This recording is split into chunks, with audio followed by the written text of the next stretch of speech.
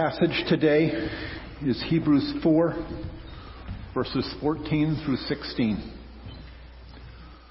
Since then, we have a great high priest who passed through the heavens, Jesus, the Son of God. Let us hold fast our confession. For we do not have a high priest who is unable to sympathize with our weaknesses, but one who in every respect has been tempted as we are, yet without sin. Let us then with confidence draw near to the throne of grace, that we may receive mercy and find grace to help in time of need. This is the word of the Lord. Praise be to Christ.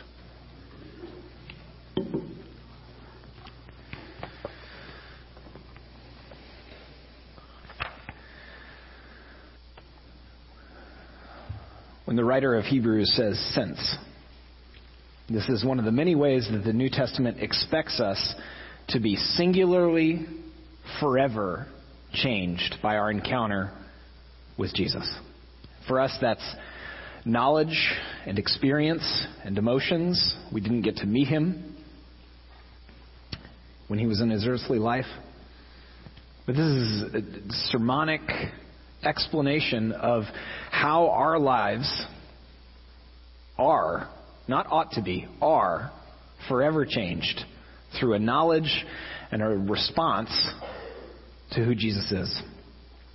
Since, if this is true, then everything is different. C.S. Lewis has this lovely analogy of how knowledge and experience of Jesus is like the sun. Not only empowering our entire solar system, but by its light, we understand our world and how to interact with it. He is our high priest. The writer says it directly and then he says it indirectly with a double negative. Knowledge that he is our high priest reminds us that we need high priest. We need Jesus' advocacy. We need his intercessing for us. And I wonder if we approach him that way. I wonder if we open the Bible wondering if it has some good advice for us. Or if it is indeed the only way to be fully alive. The only way to the only explanation of true salvation, which is both daily provision of the gospel and a forever confidence and security that we receive from him. And then the expectation not only that since we have this high priest, everything is different, but also I think the accompanying expectation is that we're humbled by that. And our defensiveness, perhaps some of our criticism, just doesn't affect us the way that it did prior to our knowledge of Jesus in our life. One of the first great preacher I ever heard just regularly said, to the extent that we're gripped by Jesus, when someone calls us out, when someone notices sin in us, we respond, you don't know the half of it. I'm so much worse than you realize. And I'm sorry and forgive me. And our defensiveness just melts away because we have this high priest. Which means we have heaven. Which means we have the comfort of the Holy Spirit. The writer's expecting a lot of us as readers and hearers of the Word to remember all of these promises. So he'd probably spoken with several people who saw Jesus ascend into heaven. Knows that Jesus is there. And then there are all these accompanying promises.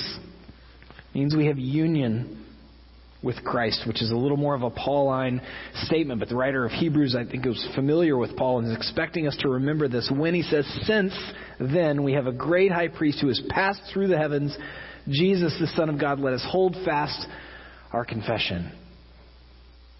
Meaning, if we've seen him, If knowledge has been given to us by the Holy Spirit of who Jesus is, then everything is different. Holding fast to confession means living like a follower of Christ because we're so thankful for what he did on our behalf. Simone Weil, the French mystic, said there are two things that pierce the soul: beauty and affliction. I have a picture of this, but I did not get it digitized in time because I took it when I was 15. I was in Switzerland, and there's a monument to the Swiss soldiers who died defending Louis XVI. Have you seen this monument? It's incredible. It's of a lion with its paw on a broken shield carved into a mountain with this beautiful lake in front of it. I'm 15. I was so obnoxious as a 15-year-old. I'm not saying I'm not obnoxious now. I'm just saying I was more obnoxious then. And I was stunned by the beauty of that monument. Negative things stick with us also, right? 2009, I was treated for cancer. I received bleomycin, etoposide, and cisplatin, which are very aggressive chemotherapy drugs. And now if I hear the word, I have a visceral I just did, even though I'm the one who said it, I have a visceral reaction to the word because it's that terrible. I follow a site on Instagram, and they call people that have not had cancer muggles. I love that. It is not important necessarily to the point I'm making, which is Simone Weil's point that beauty and affliction are the things that pierce our soul. And the examples that I'm giving you are examples that I think changed me forever. Both beauty and affliction. The beauty of Jesus is exponentially more powerful than those moments we've had where we're forever changed either by beauty or affliction. Since we have Jesus who is sympathetic to our weaknesses, and you see this all through the Scriptures.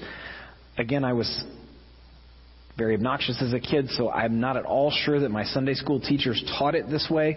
What I gathered oftentimes from Sunday school was that the disciples were kind of boneheads, and that's not true.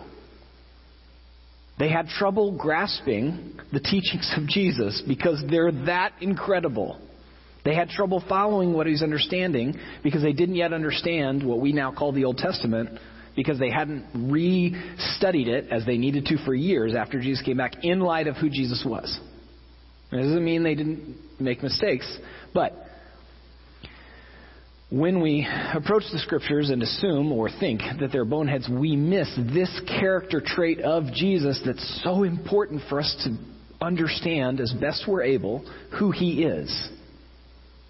When they respond poorly to the storm, we notice that Jesus is sympathetic to their weaknesses. After he'd already fed a large crowd, right before he's about to feed a second large crowd, and the disciples get a little panicky, and yeah, they should have been like, hey, Jesus, we remember you fed this crowd. What do you want us to do? That probably would have gone better. But what do we get to see? He's sympathetic to their weaknesses. All through John 11, which is this incredible story, Jesus raising Lazarus from the dead, and Mary and Martha are so kind and reverent towards him, and you see him sympathizing with their limitations to understand what was happening in the moment.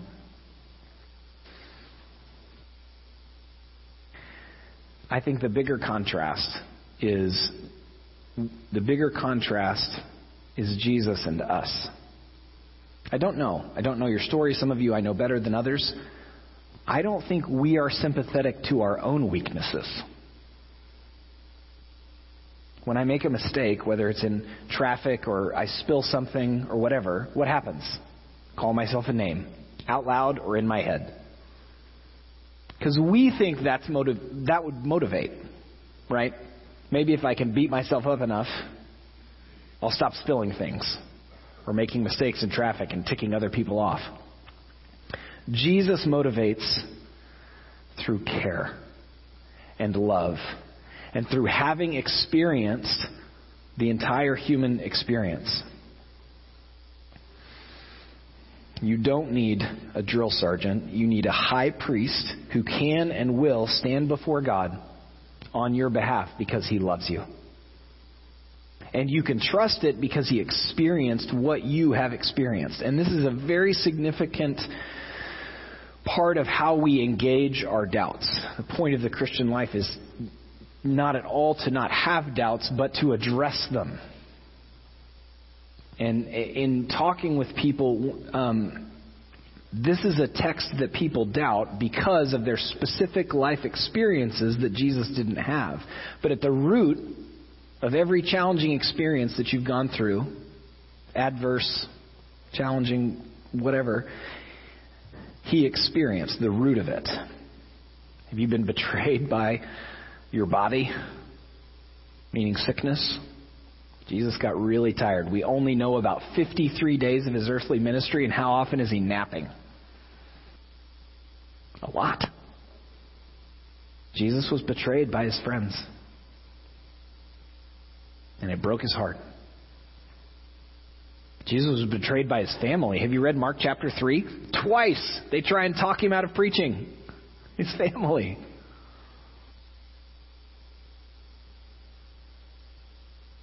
Jesus experienced a great deal of grief over how some of the Jewish people that he preached and ministered to responded to him. Meaning, in a human sense, he felt betrayed in some respect by his religion. You see that towards the end of his earthly life as he laments painfully. And we don't know the percentages of people and how they responded to him. We know that it caught like wildfire soon after his ascension. Jesus suffered unspeakable and undeserved pain, physical and emotional. And to the extent that we are able to integrate that, our trust in him increases. Since we have Jesus who is sympathetic to our weaknesses and he avoided temptation. I don't know how you think about temptation. I think the word isn't very popular anymore, and so we sort of think like, I'm tempted to slug this guy in the grocery store that cuts in front of me in line, and I'm not going to, and I did it. I don't know. I think we think of temptation as obvious and big, and yet most of Jesus' temptations, other than the ones by Satan, beginning of his ministry, are pretty subtle. But actually, even Satan's temptations, though they would have been grand, were pretty subtle at heart. Jesus was also tempted by his friends and by the religious leaders. And the reason I'm referencing all of them is I tried to find a thread for us to consider. Most of the temptations are accepting what was convenient and dropping mission. And I know that sounds vague.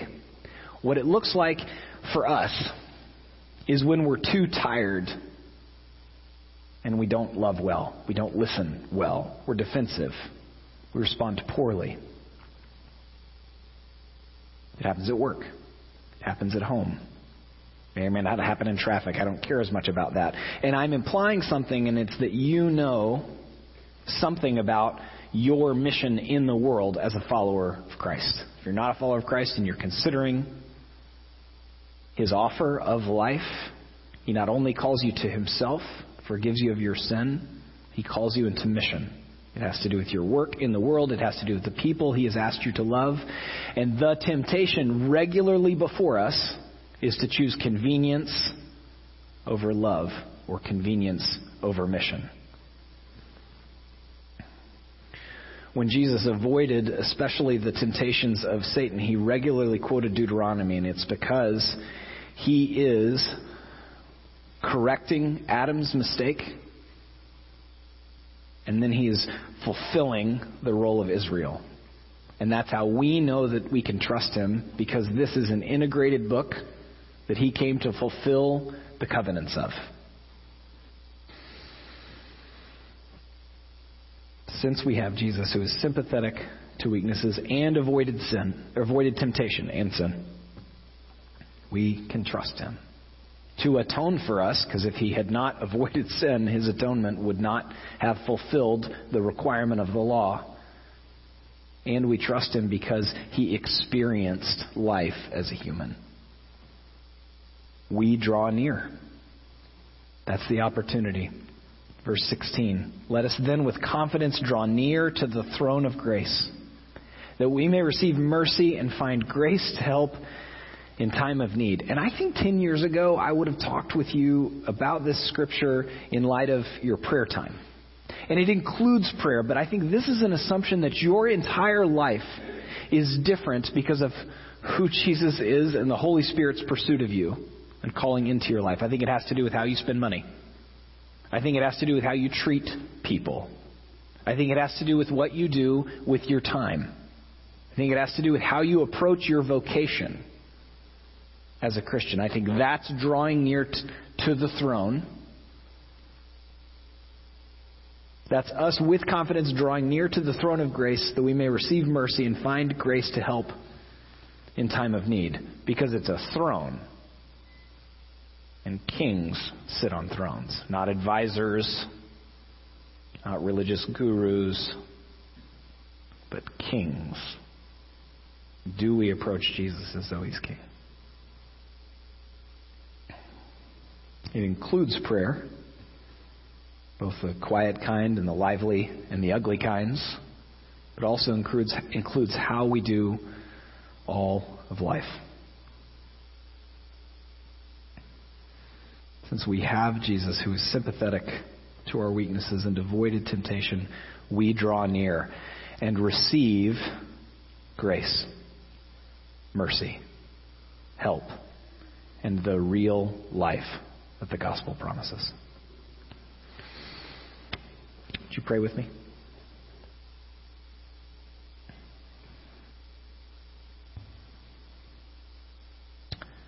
Jesus, I praise you that you are our high priest, that you are now in heaven. Holy Spirit, strengthen us to hold fast our confession of you as Lord. We praise you that you sympathize with us and then guide us away from temptation into life. We are so thankful that we can with confidence draw near to your throne in worship, in obedience, and therein find life. Amen.